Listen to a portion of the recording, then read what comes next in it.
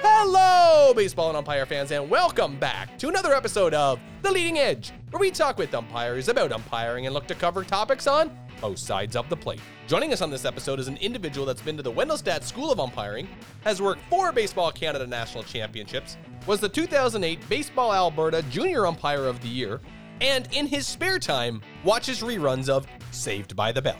Topics we cover are getting into umpiring at the same time as his father, what you might expect to see or do at professional umpire school, working 4 Baseball Canada National Championships, and his beef braised ribs recipe. So sit back, relax, get ready, it's coming!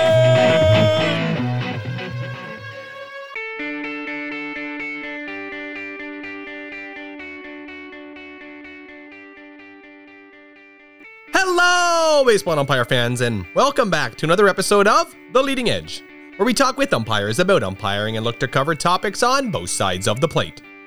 It's been a little bit, but working on making it more frequent.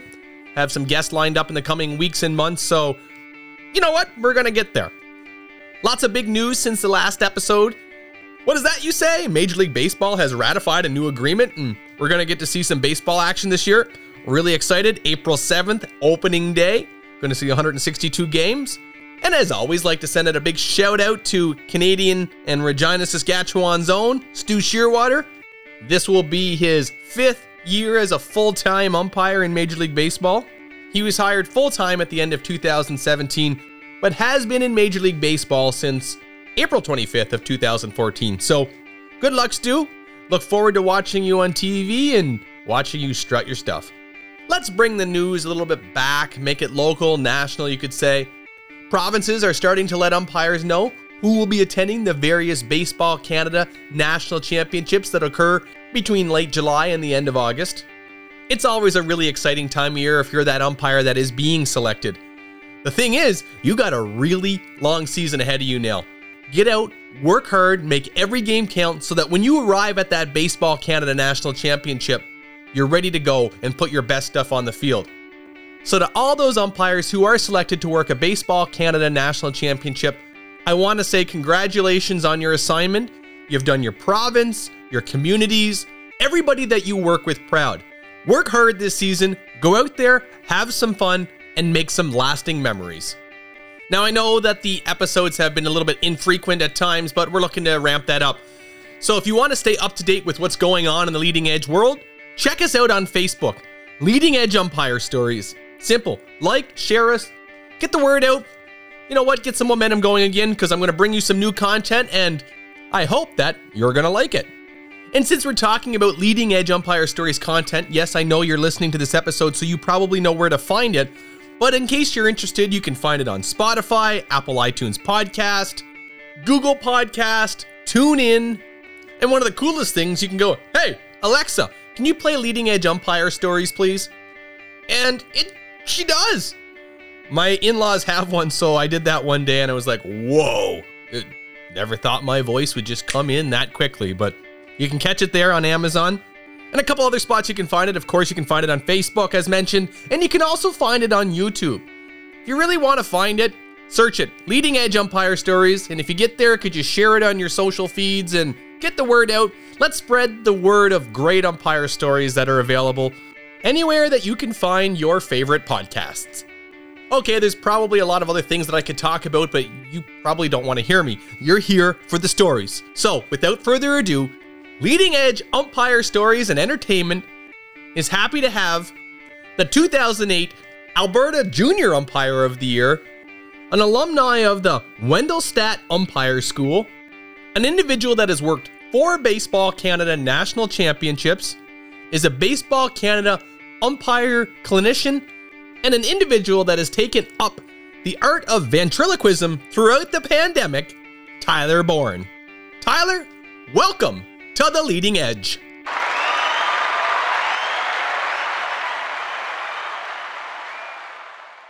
Hi, Phil. Thanks for having me. Well, the pleasure's all mine, Tyler. Thanks for coming on.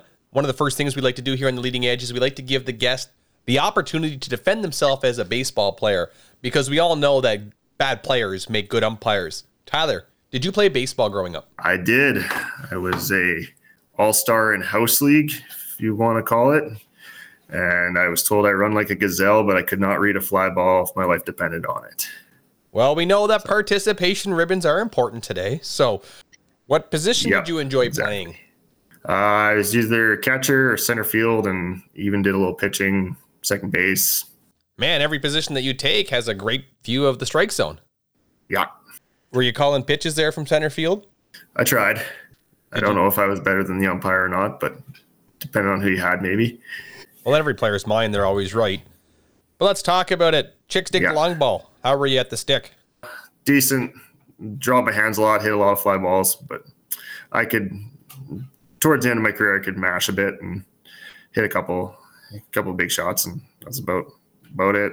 Not much of a baseball history as a player, but let's get into it. Umpiring, what brought you to the dark side? My dad told me I should get a job in umpiring. When I played when I was younger, I thought I was better than a lot of the umpires if I went and tried it, and sure enough, it turned out I'm the only one left from when I started. How old were you when you started? I was 13. Tyler, can you elaborate on what you mean by you are the only one left? We had, in Sherwood Park, we had 20 some odd kids umpiring, and none of them are still umpiring. Actually, the only person still umpiring was because my dad started with me that year. He's retired now, and Ray McCartney is his name. He's still umpiring, and he was one of the guys in charge that year. Two interesting things there that you said. First, you're the only one left umpiring. We've talked about it before, and I highly recommend this to anybody getting into umpiring or officiating any capacity, like anything. Bring a friend with you. Do you feel growing up having that group start together really helped push you as an umpire? Yeah, like it was fun because you got to work with your friends, and then you also a little bit of friendly competition, seeing how far you could go and what levels you could work. And by my first year umpiring, just from that alone and working with my dad too, I was working Pee Wee AAA. So looking back on it, Tyler, did you jump into umpiring right away and be like, I'm going to umpire, I'm gung-ho, or did it kind of grow on you as you progressed? It grew on me. It took my third year umpiring is when I kind of realized, okay, I think I actually want to keep doing this. I was 16 at the time and started working some better baseball, started working the Bantam AAA, and it just saw how much fun it actually was. So, and I actually even got to do a couple of midget AAA games that year on the bases and when they needed guys. And so it was just, I could feel the progression coming, and and then the next year I was named junior umpire of the year for Alberta. So it really kind of solidified and made me really want to just do it more and more. Legend status. Thank you. Now, something else you mentioned there, Tyler, you were getting better baseball. You were putting an effort in, and that was being acknowledged by getting a higher caliber game here and there. That's really important for assigners to know that people that are making efforts to get better, reward them, give them the carrot now and then. What's your opinion on that? I totally agree, and I think it's good if assigners can get guys like of the higher level guys to go down and work with the younger guys too. That's like that's who they look up to. They see them teach their clinics, and so when you see like Corey Davis when I'm 16 years old and he's coming down to work a bantam game with me, like that was just the coolest thing ever. Like he was fresh out of the World Baseball Classic when that had happened too, and it was his first bantam game in probably 15 years, and he had a blast and I had a blast, and I learned so much that just one game. Now, I won't lie, it's always nice to hear those stories about people going down and giving back. It's important that senior officials understand that people do appreciate that and notice it. Yeah, and it's super easy because you're still taking a game. And I know people say that it's like those guys are then taking a game away from a younger guy, but not really, in the sense that like they're there to also mentor, and it's like they're to help, and they're just working just another game, like at the end of the day. Now, this is where I think assigners can be really crucial, is that they see an older individual come down and work with a younger official, give that younger official the higher game to make up for it. Because one thing that's not often discussed enough is the pride that mentors have when their mentees excel or get better. Because from experience, seeing officials get better is one thing that will bring mentors. Exactly. Back. It's exactly what that is. I have a lot of questions about what we would expect from someone to come down and work at a lower level, but I don't think this is the time to ask them. So I'm going to move on to something else that you mentioned. Mm-hmm. You started umpiring with your father. Yes. Just hearing about that sounds so cool. It's just an experience that you can't really replicate. What was it like? Oh, he told me I should like get into I said I wanted to try umpiring, and he was like, "Well," I was like, "Well, why don't you come join me?" So he took the clinic too, and lo and behold, we started umpiring games that year. So we would get assigned outs every so often to each other or go with each other, and other times he would go work other games, and I would go work other games, and it was just it was always a blast. Like it was having games with him. A great bonding experience. Oh yeah, and it definitely brought us closer together. So, and as a father now, I can just envision what it would be like to work with my kid maybe someday if this is something they want to do, and if it's not, well, whatever. But I really do think it's so cool even coming back to bringing a friend out. Yeah. Associations, assigners, call one, you get two. It's the best of both worlds. Yeah, it's exactly it. And when I was running the umpires in Sherwood Park for a few years there, we had a few groups of friends that were together. So there was one group I remember in particular. There's 5 or 6 of them that were, and we put them together, and there's no problem for them to go out and work a day together, and because they're all hanging out with their friends, and it just made assigning easier, and it made their job easier, and they were enjoying themselves, and I think they actually realized like, oh, this is actually a lot of fun. And it definitely helped just having your friend out there. And no question. Yeah. And I'm going to name drop a good friend of mine. You know him too, named Jeremy Nash. We were at the hip. They called me, they got him, and vice versa. And I'm 35 years old today, and that's 20 years ago, but it's definitely the highlight of my teenage years. Umpiring with my friends. Yeah. Now, I'm under the impression you've made some lifelong friends through officiating. Share with us your story. Oh, it's been great. Like I got married a year and a half ago, and oh, sorry to hear about that. And I had Jeff Chipley. He was even in my wedding party. So make really good friends. We also get out. We get out for beers with the guys and go play golf and with Brandon and with Graham and Devin and a few other guys too. We just hang out, and when we go to do games together, where are we going for beers after? Where are we going for dinner? Like it's not just about the game anymore. It's about hanging out with your friend and just having a good time and working hard. There's no question. The family and the camaraderie of umpiring and officiating is probably as close to 100% of the reason why I do it. The game was here before I got here, and it's going to be here after I leave. But the camaraderie and the family along the way is what I love. Yeah, I'd agree. My wife always asks, why do I umpire? And I'm like, I just can't explain it. Like, it's just something about going to the park with the boys and just having a good time for on a Saturday afternoon. And she's just, I don't know why you do this. I don't know why you do this. Well, and guilty because you make a couple dollars to pay for some of that fun later, right? Yeah, and I actually had a game last year where we got an e-transfer, and my wife had the money gone before I was even done the game. Well, that sounds like a wife move for sure. No checks. Just give me straight cash. Now, Tyler, before my wife hears about all my secrets, let's move on. You mentioned that it wasn't until you were about 16 that you started taking umpiring seriously. And that continued for a few years because you have one thing that a lot of people don't have. Mm-hmm. You've been to professional umpire school. What really drove you to go there, and when did you go, and care to share with us some of your experiences? So when I was 17, I was at a Baseball Alberta meeting, and it was in the fall, and a female umpire we had by the name of Chiffon, she had gone to, or was going to Jim Evans school, and she was telling me all about that. And so I was waiting until we got to Super Clinic that following winter to hear all about it. And she got me really kind of piqued my interest. And so I started searching online. I found Jim Evans. I found Wendelstedt. And I was just like really kind of interested by it all. And it's like, oh, this would be a really cool experience. And then fast forward, we get to Super Clinic, and she shared the stories about what every day was like and all that. And I'm like, that actually sounds like a lot of fun. And it sounds like I could really do something with that. And so, and then a couple months later, I was out in St. Albert working a tournament, and Matt Lowndes from BC was in Edmonton area working that summer, and he had just come back from pro camp too. And so I was chatting with him too about it all, and he was telling me all about going to school, and I was definitely interested for sure. So after that, I was like, yeah, I'm going to go. And that was when I was 17. And then fast forward to 2013, and I went to the Wendell State Umpire School. How old were you when you went? I was 21. 21. Just ready to have some fun. Yeah, and had no clue what to expect or what I was getting myself into.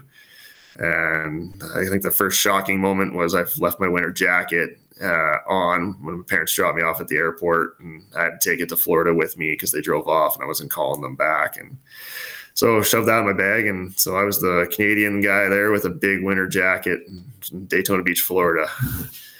How did it show that you don't fit in right off the get-go? Yeah. And I remember I got off the plane. I took about 3 or 4, I think it was 3 flights to get into Daytona that day. It was about 12 or 14 hours. And because of my excitement, I went to bed on the Friday night at like 11 or 12 or whatever. And I didn't go back to sleep till Sunday night because I stayed up the whole night leading into going away the next day. And by the time, I made to bed, it was about midnight Sunday night going into Monday morning. And sounds rough. Yeah, it was pretty long. I was there a couple days early, which was really helpful. And I get there and I get off the plane and get into a cab and take me to the hotel. And the cab driver warns me, he goes, "There's a lot of people off their meds, so just be careful who you talk to." So welcome to Florida. Yeah. I woke up the next morning and I went for a walk around town, and I had this like old lady, "Oh, hey, how's it going?" And it's like, "Oh, hey." And you're like, don't know if you should be scared or if you should just hey back if people are really nice. And so there's a little bit different of a culture there, and not knowing what fully to expect, I guess. But it was overall a good time for the first couple of days when I didn't know anybody and getting ready for school. We're not in Kansas anymore. Nope.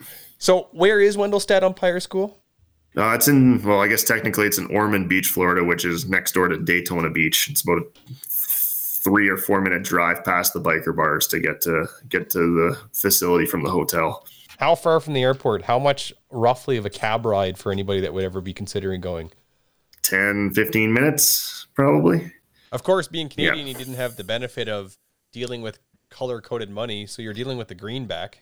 Yeah, I was definitely conscious of that at first. And because at one point I was at McDonald's and I flipped them a 50 for a $5 meal. And I was like, "Oh, wait, got something smaller." Take it back. And you had to prepare for what, 6 weeks, is it? 5 weeks. 5 weeks. Yeah. Looking back on that whole experience, what's a memory that really sticks out for you the most? Seeing like the guys I went to school with that ended up in the pros and seeing them work their way through. And one guy I'm still in contact with, he's in AA. He actually just worked the futures game and the home run derby at the All-Star break last year. And so that was Michael Raines is his name. Michael Raines, keep an eye out for that guy. Yeah, he's pretty rock solid. I believe he was a crew chief actually this past summer. And and best known at umpire school for everybody singing Michael Raines instead of Purple Rains. That was the whole time. You got to have a trademark, right? Oh, yeah. Like the Leading Edge, where you talk with umpires about umpiring and look to cover topics on both sides of the plate. You need a jingle. Well, that's just a shameless name drop. But for Michael Raines, what better person to get that jingle from than Prince? He sold like 150 million albums worldwide. Makes sense. Tyler, I want you to reflect on professional school experience here for a moment. Share with us how you changed, not only as an umpire, but as a person throughout the progress of that camp. I changed in my form from my mechanics all the way down to my rule knowledge to just on how I handle myself just in general, from being away from everybody in my life for 5 weeks. It was a changing experience, not just on the field, but definitely more off the field than on the field. That's for sure. In a good way. As an umpire, where did you progress the most? Was it on mechanics? Was it on rule knowledge?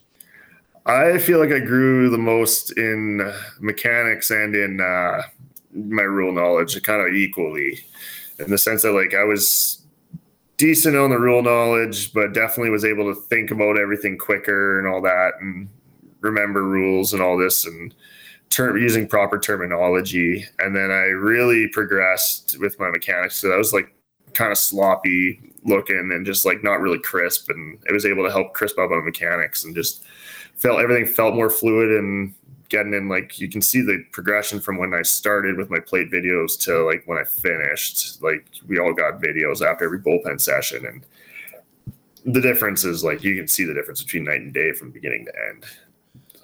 For us that haven't been there before, what do you mean plate videos? They would set up cameras in the bullpens, and so you would get, when you got your pitching machine, throw any pitches, you got an umpire there evaluating you. So like I had anybody from Ed Hickox to Jordan Baker, Jeremy Rehawk was in there, Stu was in there. Some big names there. Yeah, there's a lot of guys now that are in the MLB. Now I can't think of his name. The umpire who's the most accurate one who just got hired on. He's a fisherman who wanted to go he told me he wanted to go fishing in Slave Lake because apparently it's really good, and he's from Michigan. That's all I remember. I can't even think of his name now. Anyway, it'll come back to me. It's all coming back to me. He threw out Yelich for taking that step to second after he ran through first. Oh, it just came to me, John Libka. So it must be so neat looking back on that and saying like all these people that are walking around the cage and giving you feedback.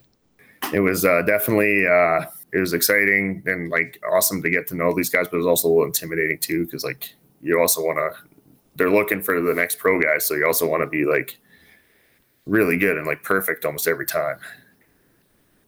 Now we know that you don't have to have umpire experience to go to umpire school. Looking at your class, the people who showed up with experience, did they do better in the end, or were there other people that progressed as the course went on? You could honestly see a shift in the whole school from beginning to end of everybody, basically everybody progressing. There's a few guys that are, like, lack of a better term, meatheads that basically wasted their time being there because they just fought everything and refused to learn. But there was guys who were working like little league ball only that went back home and suddenly they're working high school and college ball. And there was one guy where like he was just a disaster at the beginting and like not good in any sense. And like he started working some high school ball and clearly just needed some teaching and better coaching. And at the end of it, like you would think like the guy was like a long time like college umpire. Like it was incredible to him. Like he was in his 40s and like night and day difference. Like, and he just bought in. Tyler, I think you raise a very great point. Buy in. When you go to an event, a clinic, whatever it is, buy in, maximize the time you're there, especially here in Baseball Canada or even at a local clinic. It doesn't have to be a super clinic. Buy in because you can always learn something. Yeah, like it's actually incredible, like what we got for instructing and for teaching and learning in our program. Like down in the States, you see some of it sometimes, but not a lot compared to what you see here. Because guys were like just amazed at our clinics and like what we had to offer and all that. And like you heard Stu even say, like Jerry Lane told him straight up, like, have you never been to pro camp? And didn't believe him when he said, no, I've never been to pro camp. He's like, that's just from the program that we run. And it's definitely a testament and kudos to those who put their time and effort into the Baseball Canada umpire program to make it what it is today. Did going to umpire school kind of spark you to want to become a clinician and become that person at the front of the room? Yeah, it was definitely like something I was wanting to move into and do. And then, in 2015, I got invited to go to the Caravan and learn to become a clinician. How much different is it being a clinician compared to learning how to umpire? Oh man, it's way different. And it's how? Like instead of going to school to learn about ball strike safe and out, you're going to school to learn how to teach somebody to call ball strike safes and outs. Just a whole different. It's a whole different ball game. It's. It was a stressful few days, that's for sure. You're not the first person I've heard that from. Now I got to ask, do you feel being a clinician makes you a better umpire? I do. I feel you see it from a different way, and you definitely, the way you explain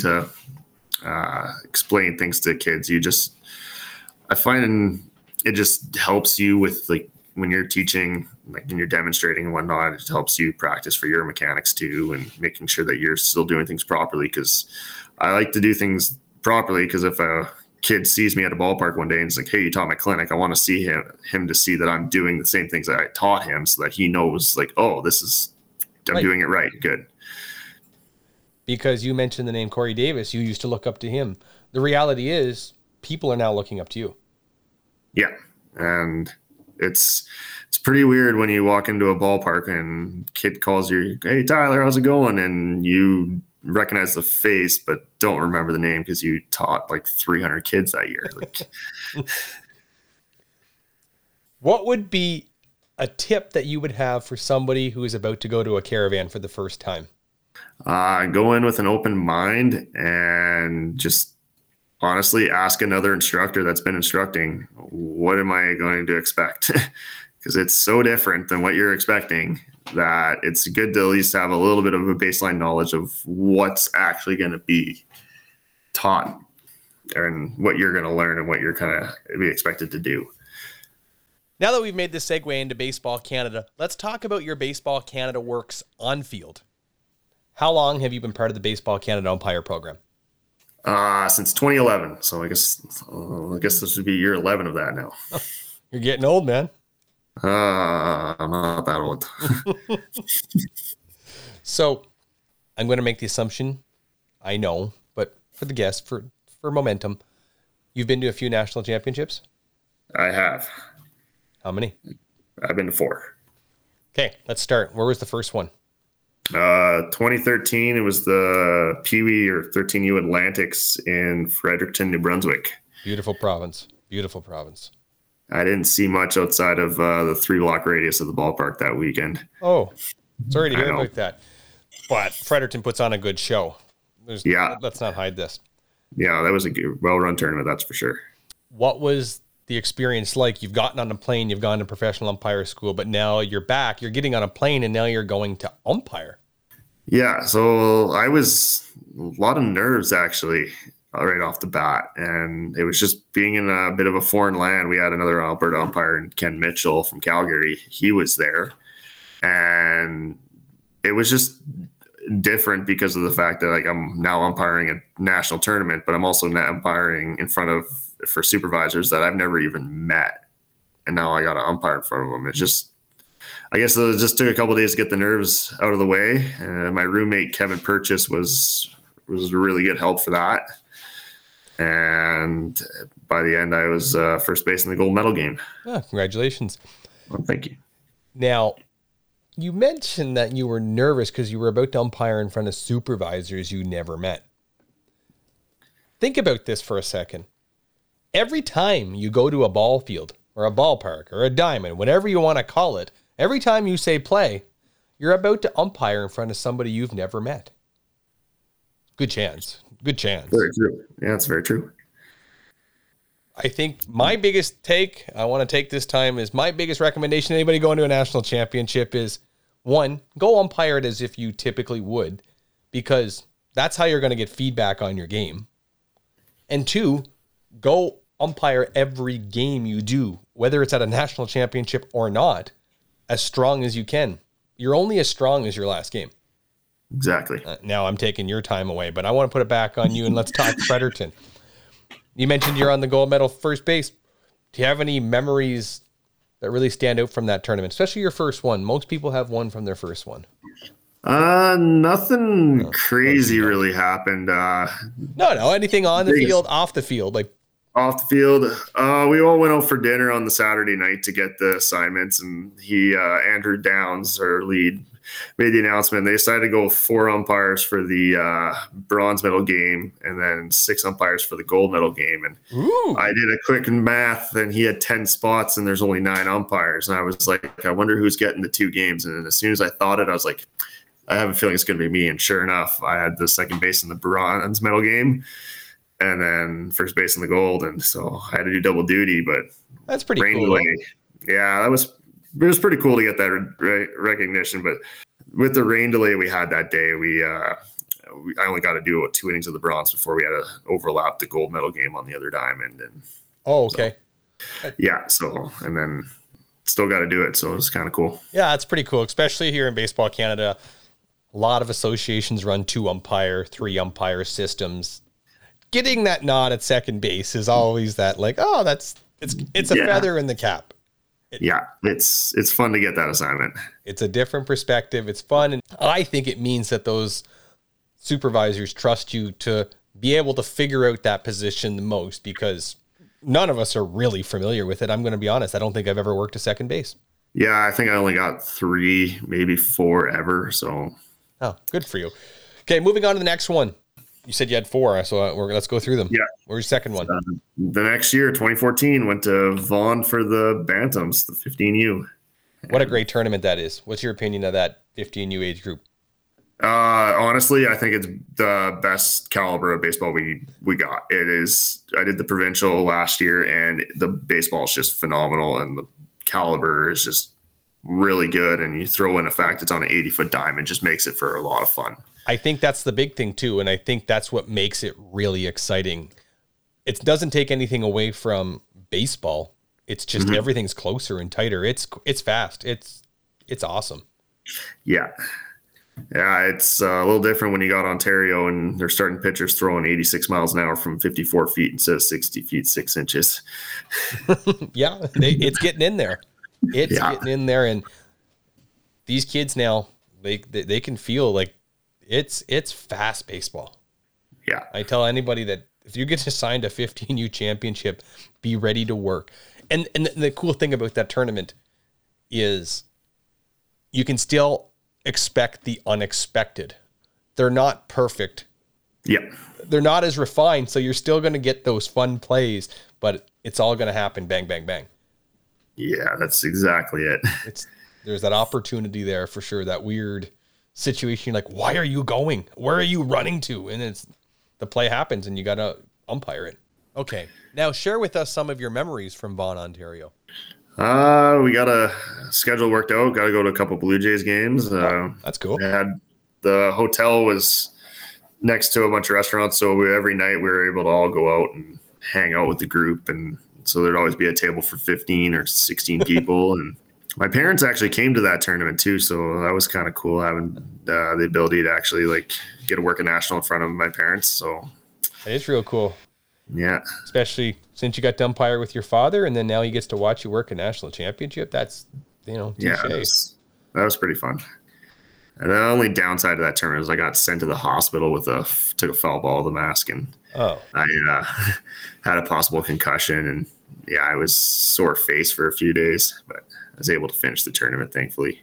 Oh, thankfully. I'm glad that you're feeling better now, and it might be sore, but it's still a little bit ugly, but we won't talk about that. Are you sure you were wearing a mask? Yes, I was. Well, you're glad you're out of concussion protocol. Let's reflect back on that year. Did you do anything specific to prepare for that 15U national championship? I worked a lot of games. I think the number was like 130 something. Oh, okay, that's gross. Games that year. At 15U I think probably level? 110 of them were probably before the tournament, and then going into the tournament, then Did you prepare much at the 15U level though? Like what would you recommend an umpire going to a 15U championship? How do you approach the season? Work a decent amount of 15U. Definitely some tournament weekends are good ways to do that. Work in the provincial. Right. We make that requirement, Alberta, to work that provincial the level you're going, and it's definitely is beneficial for everybody. That's the biggest one, is just working the games at that level, just getting used to it, because 10 feet closer is one less step everywhere, and you got to kind of be used to that and be going into those tournaments. I couldn't agree more, and I couldn't have said it better. So let's just transition. What was your next championship? In 2017, I worked the 18U in London, Ontario. What was it like going from that 80-foot base path to a 90-foot base path? It was good. I worked a lot of 18U ball throughout the years after that tournament, so it was normal baseball, I guess now, and it was still good baseball too. That 18U level is great baseball, and any baseball in a national championship really is. What were some positive experiences for you at that championship? Yeah, it was the first tournament I worked where I felt like just nothing but confident the whole time and didn't really feel nervous, and it was just really comfortable with like what I was doing out there and how I was working and all that. Why do you think that is? I think it's just, once again, the number of games I worked and making sure I was just knowing what I was going into also, and just a little bit better now that I've had 2 nationals under my belt and a little bit older, and I was able to stay cool, calm, and collective. And then, yeah, it's just, it also helped having the crew we had that weekend was also just really good. So that was another big thing too. Your crew specifically, or just as a compliment or team as a whole? My crew specifically, and the whole group overall. Who was on your crew? So my crew was with Sean Sullivan out of BC and Chris Solarski out of Nova Scotia. Okay. And the 3 of us got along real well. That's the best part. You just show up, you're from different parts of the country, and you're just expected to show up and perform. It's just so cool. And when it clicks, it clicks. Yeah, and like that's anytime you have a maritime run a crew, it's going to click. I promise you. Oh yeah, they're easy to get along with. That's for sure. Now, little cool thing about London, I've been told from umpires, is that there's a little joint, a little good restaurant specific to London. I don't know if you know about this place, but a real good place for breakfast. A really good place for breakfast. Yeah. My dad probably knows because he's from there, but I know I have a bar that's pretty famous there. That's pretty good. I'm told there's a joint that's specific to London. It's called Cora's. I don't know if you've ever heard of it, but Cora's, yeah. Yes, I know Cora's. Everybody knows Cora's. Yes, I hear that might have been a local favorite, and the crews might have went there a few times. Yeah, that definitely did happen. The other thing you mentioned, apart from your crew, was it was a great crew as a whole. Who were some of the other people there that really made that experience memorable? And what did they do to add to those memories? Well, one big thing was how the dorms were all, we stayed in dorms, and they're all set up to like 5-6 guys a room. Oh, wow. So, and with a common, so you had an individual room, and then you had a common living room, kitchen area. Okay. So we kind of forced everybody to kind of mingle all the time, which was really helpful. And I thought it was way better than staying in a hotel just based off of that alone. And so like we had like Jeremy Nash and Ryan Garland, who else was there? Jeff Bourne from PEI, throw in, Christian Brienne from Quebec. Ferlin Asham from Manitoba. Ferlin Asham, Dean Oberle. I can't even think of everywhere else. You go, there has to be a Phil. Oh, who is that? I'm drawing a blank now, Phil. Phil Bourgeois? Oh, yeah, Phil Bourgeois. He was our gold medal plate. He was a lot of fun, too. Let's just forget about him. Sorry, Phil. No, it's okay. It's only Phil's. And I mean, you got other guys you got there, I think were Wayne Pakla and a guy by the name of Travis Worms. Yeah. Oh, yeah. And Travis. Sorry, Travis. Who did you say was awesome? Who did I say was awesome? Oh. Wayne Pakla. Yeah. Yeah. He's just a fun sense of humor and just having a fun time the whole time there. And he just made everything, just everybody comfortable, and just kept it loose. It was great. Hey, you need one of those guys everywhere, man. That's the best thing about putting, I don't know, there's a ton of names that you've dropped. Putting 15, 20 people together, it's just such a mix that just makes it so memorable. Yeah, I just made it for a really fun tournament and just couldn't have enjoyed it anymore. And London famous for Canadian baseball too. Yeah, at Labatt Park. Labatt Park, what is it, the oldest baseball park in North America or in the world? I think it's the oldest baseball grounds in the world. Yeah, it's something that there's been a game played there consecutively for 100 and some years, I think, the last I heard. Yeah, it's I think it's from 18. I want to say, I think it's from 1867, but I could be mistaken. 1877. That's when it was, yeah. And it was a neat place to see, and it's quite the treat to actually get to work on that field a few times. And even the view when you're sitting in the stands looking out towards downtown London, like you get under the lights, like it's just a really nice, like just really nice scenery, and just overall just a really great time and a really great park. Yeah, it looks it. I've never been there, but I've seen lots of pictures and I've heard lots of people talk about it. So yeah, it's definitely a real treat if you ever get to work there. it is. Lots of people will, because thankfully there's communities like London that work hard every year to try to secure themselves a national championship. So good chance throughout your umpiring career that a London championship will pop up somewhere. Okay, now we got 3. We got to get to the 4th. Where was number 4? 21U, I guess now 22U in Gatineau, Quebec.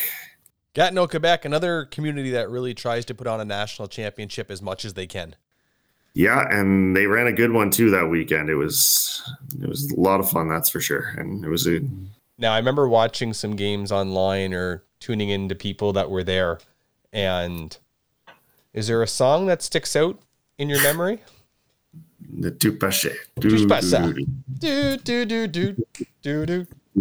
Touche pas ça. Do, do, do, do. Tout passe. Yeah, the whole weekend. It didn't matter if it was the first game of the weekend or the gold medal game. Every strikeout, didn't matter if you swung or were looking, that song played. Oh, wow. It was all the time. And so I think one guy actually had a strike out the side, and they played it 3 times back to back to back. Oh. Hey, it sounds goofy in the moment, but here we are 3 years later still talking about it. Yeah. That sound guy that weekend was on point with everything. And I wish more people put in the effort that he did to make sure it was always like kept everybody engaged, whether when you're brushing the plate off and you could hear a dust buster. Double plays would always hear the ding ding from the like the ring bell. Hey, anytime you can get 2 outs on one play.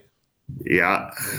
And they had a horn. They had a horn for the home runs, but they only hit 1 home run during the round robin, unfortunately. So we only ever heard it once. No, dear, that's wrong. 22U and 1 home run. Yeah. The park that big? Or was the pitch in that? I guess when there's lots of touche passa. Do, do, do, do. I would definitely say the pitching was very good that weekend. It was crazy how good the baseball actually was there. I think it's going to get a little bit stronger too, especially expanding the age group to the 22U. Yeah, I think that was a good idea to do that. I think so. I think it's going to keep people engaged in baseball longer too, and I think that's the ultimate goal. Because a lot of places after 21, there's nowhere to play baseball. And it's going to still be the reality at 22, but I think if you can, there's always a gap. In a lot of places, like that 22 to 25, you might ride the pine for a couple of years. And if you're trying to get a job, go to school, have a career, baseball might take a back seat for a lot of people. That's why they should come umpire. Yeah, I would totally agree. Now, Tyler, I want you to reflect back on that weekend. I've heard rumors, stories, other guests. Did one of the nights run long? Or I mean late into the morning? Yeah, thankfully it wasn't my game, but I think the round robin on the Saturday night ended at about 3:30 a.m. on the Sunday. Gross. And I think we got our Sunday assignments at about 4 a.m. and I was back on the diamond for 8. Oh, that's awesome. Yeah, and you can actually see the fog rolling in the diamond at that time because it's right off the lake, and it was a really cool scenery, but it was late. I thankfully got my game done earlier in the day, so then I just had to wait for the rain delay. Rain delay. How long did it delay? It seems like every championship you went to, there was a rain delay somewhere. Yeah, actually, there was a rain delay at every championship. Now you say that, but move over, Josh Donaldson. You're not the only bringer of the rain. So is Tyler Bourne. Apparently, I guess so. Yeah, it was pretty wild. Like seeing just sitting up and waiting, and we're following the game online, just see where they're at the hotel, and then eventually we're like, well, why don't we just go over to the ballpark? And we're all sitting there, and there's like 20 fans, and they're still playing all the music. Guy's still playing the Tuspasa. Do do do do do do. He was still playing it, and they were still going strong. And Saskatchewan, sorry, was in a must-win game, and 3:30 in the morning, and he had a super intense ball game going on too. And wow, I can't even think about trying to umpire a game at 3 a.m. that had legit implications as this one did. Yeah, Corey Klein was on the plate and just did a phenomenal job, and it was really good at handling it all. And even for how late it was, you would have never guessed it was at 3:30 in the morning when he was working the game. So, what a cool story! It was pretty wild. Well, since you've already mentioned it a few seconds ago or a minute ago, whatever it was, time to move on. 10 questions. Everyone, the fan favorite here on the Leading Edge. So, Tyler, I'm going to ask you 10 questions. If I like your answer, and if we disagree, pretty simple, right? Yes. What do you think you're going to go for? 10 for 10 or 0 for 10 or? Based off of listening to previous episodes, I don't think I'm going 10 for 10. Let's see where we go. Let's just okay, good. I like realistic expectations here. Now, you don't have to get this question right, but I just want to hear your prediction. Who's going to win the World Series since baseball is back? That'll be my Boston Red Sox. Wow, you went over already. Didn't take long. My Boston Red Sox. Like anytime I hear Red Sox. Really? What makes you like the Boston Red Sox? You're in the middle of Alberta. So my dad, back when I was little, used to go to Boston for work a lot. Okay. He used to always bring back Red Sox stuff, and that's what got me interested in the team. And then I got really interested in 2004 when they made the comeback against the Yankees. Oh, yeah, the year that they were on steroids, but nobody wanted to talk about it. But if the Red Sox are on steroids, it's okay. Yeah, exactly. Oh, yeah. Mm-hmm. Yeah. Everyone else is getting booted for steroids, but yeah. Mm-hmm. Yep. You know that the Red Sox, in my humble opinion, they've won 4. Let's give them credit. They've won 4 World Series now since the new millennium, starting in 2004. Yep. Hear me out. Steroids in 4, steroids in 7. They were there.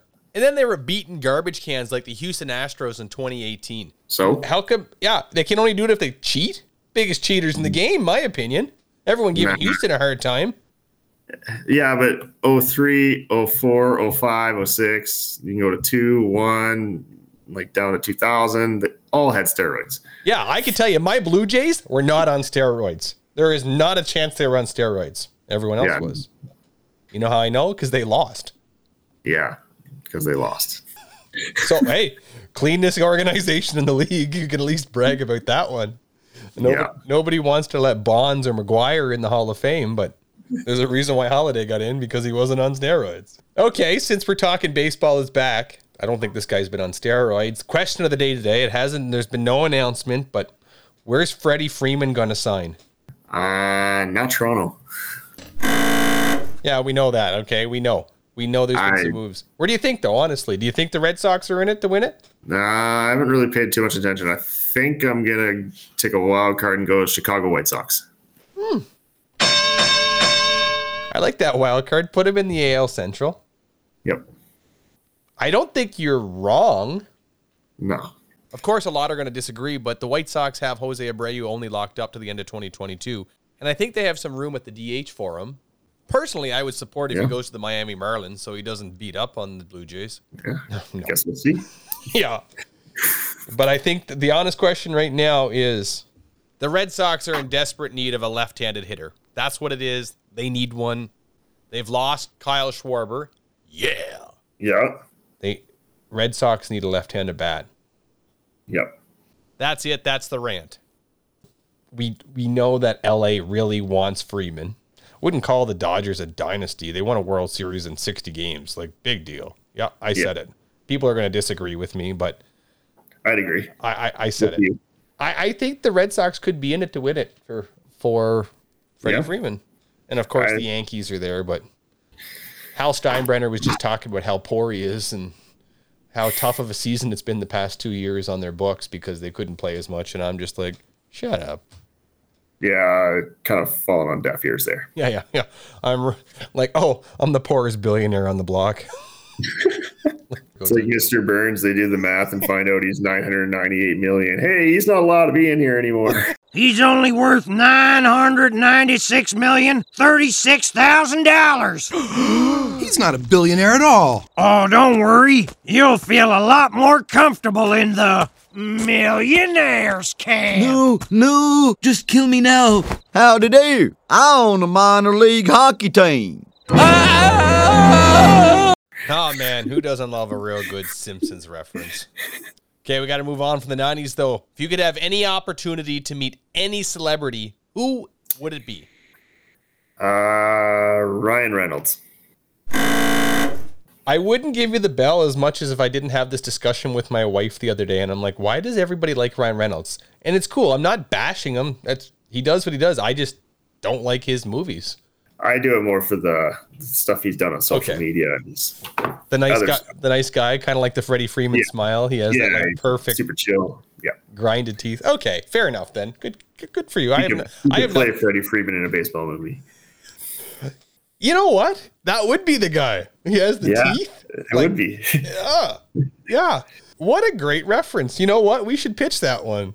Yes, we should. You heard it here first. Yeah. You heard it here first. Leading Edge. If Freddie Freeman needs an actor, Ryan Reynolds is your man. Yep. Okay, fair enough. You redeemed yourself. It was coming eventually. Ooh. You get to be like this celebrity actor or whatever. You've been asked to star in a Super Bowl commercial. 1, what company would you want to be in a commercial for? And 2, pitch me a quick idea of what that commercial would be. Oh, man. Definitely would have to do the Bud Light ones because that's usually always the best commercials. Okay. And I wouldn't even know where to begin of how to make that funny. Okay, you're going with tradition. There was a delay there. You're going with tradition. But let's be honest with our listeners. Budweiser is always the one that's really like heart-touching, you know, with the horses and the puppies and... Yes. So you don't have to be funny. Like you're going to come in riding the Clydesdale or... But I said Bud Light, not Budweiser. Oh, yeah. Bud Light. That's the old one. Like, what's that? Yeah, that one. Or it gives you the ability to breathe fire and sets the house on fire. Fair enough then. So the corn syrup is the best one. So I take it you're a fan of comedy movies then, are you? Yes. This isn't a question, but it's because you're wearing a sweater. Who's your favorite NFL team? The Green Bay Packers. I couldn't hit that button quick enough. Yeah, I believe it. What's your opinion on the Rodgers contract? A little bit much, but I think they can make it work and they'll be okay. A little rich though for a guy that just can't finish. Still had an MVP year. Like got knocked out. Even Tom Brady is like, you know what? You want to make a lot of money? I'll come back and steal your boat and steal the glory. He's over the hill too. I think Tom Brady come back just to spite Aaron Rodgers. It was kind of like, ha, psych, man, gotcha. That is possible. I think there's a feud there that we just don't know about. Yes, Tom Brady is like the Freddie Freeman and the Ryan Reynolds perfect smile, but there's some competition, bad blood between them. Every time they play each other, Tom Brady takes it to another level. You always see it. Just when you don't think Tom doesn't have another level, he just does. Yeah, he somehow finds a way. It's going to be interesting, though. I think Tom just had 6 weeks at home, got to hang out with his wife and kids, and says, you know what? I'd sooner get hit by 320-pound linemen than sit at home with these guys. Yeah. I can't take credit for that. I've seen that on social media, and I've shared it a couple times, but I believe the theory. It's totally true. I think it's 100% true. And I've done my own research, and I firmly believe the theory on this one. Yeah. Question 5. If any animal could talk, which one would you pick? Giraffe. Now, I didn't expect that one. Never met a giraffe. Maybe you have. But it'd be interesting if we walked down the street and saw one talking. Yeah. Why'd you pick a giraffe? Long neck, you put a funny hat on their head, and it'd be just automatically hilarious. And they already don't make a sound, so might as well give them a voice. They don't make a sound? Their giraffes don't make a sound, no. Holy gee, look at this biology lecture you're putting on here on the Leading Edge. I didn't know that. I didn't either until I didn't learn that either until I saw like a post on Facebook or something like that. I think Tyler did his own research and the Biology University I'm of almost Facebook. certain it's true. Yeah, I hope it's true. Now he's Googling it. Yeah, I'll search it.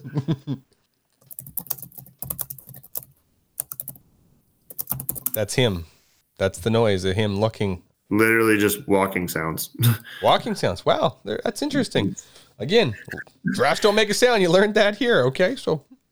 Yep, you can just hear. Wouldn't they make a really good manager? Yeah, they would. Just poke the head out of the dugout to yell at the umpire. Yeah. Oh. Who put a funny hat on that giraffe? What a great post game. When the giraffe talks to you, you know you've had a bad game. Yeah. Okay. He never extends his neck out of the dugout. What are you doing? Okay, moving on. What's your favorite band or artist? My favorite band, definitely have to go with Garth Brooks. Now you're just trying to pick answers that are going to win. But Well, I gotta I go with actually it. do really like Garth Brooks. And Oh, well, since you're striving for redemption, you got to share with us. What's your favorite song? The Beaches of Cheyenne. Oh, yeah. Really like that one. Right off the album Fresh Horses. Oh, love it. Yeah. I actually think that's one of his better albums that doesn't get a lot of credit, but that's a whole nother day. I actually had his greatest hits album in my last car that I On cassette? it was a CD, and I definitely listened to that instead of the radio almost every day. Little Garth Brooks, never heard a person. Nope, never. Doesn't have to be Garth Brooks related, but the seventh question, you get one song to karaoke to save the world. What song are you karaokeing it? There's only one answer: Bohemian Rhapsody. Gonna give you credit if that's what's gonna save the world. I don't think I could pull it off, but if you're gonna nail it on karaoke, I'd love to see it. We did it one time, and we actually started a mosh pit during the guitar solo. There's all the guys in the bar got up and did it. That's impressive. Alcohol may have been involved. Making it work. Okay, you go to a party. There's a meat and cheese platter out there. What are you grabbing first, the meat or the cheese? Oh, the meat. Looking for like little sausages or salamis, or what's your go-to? The kubasa. Tasty. Oh, salty and bitter.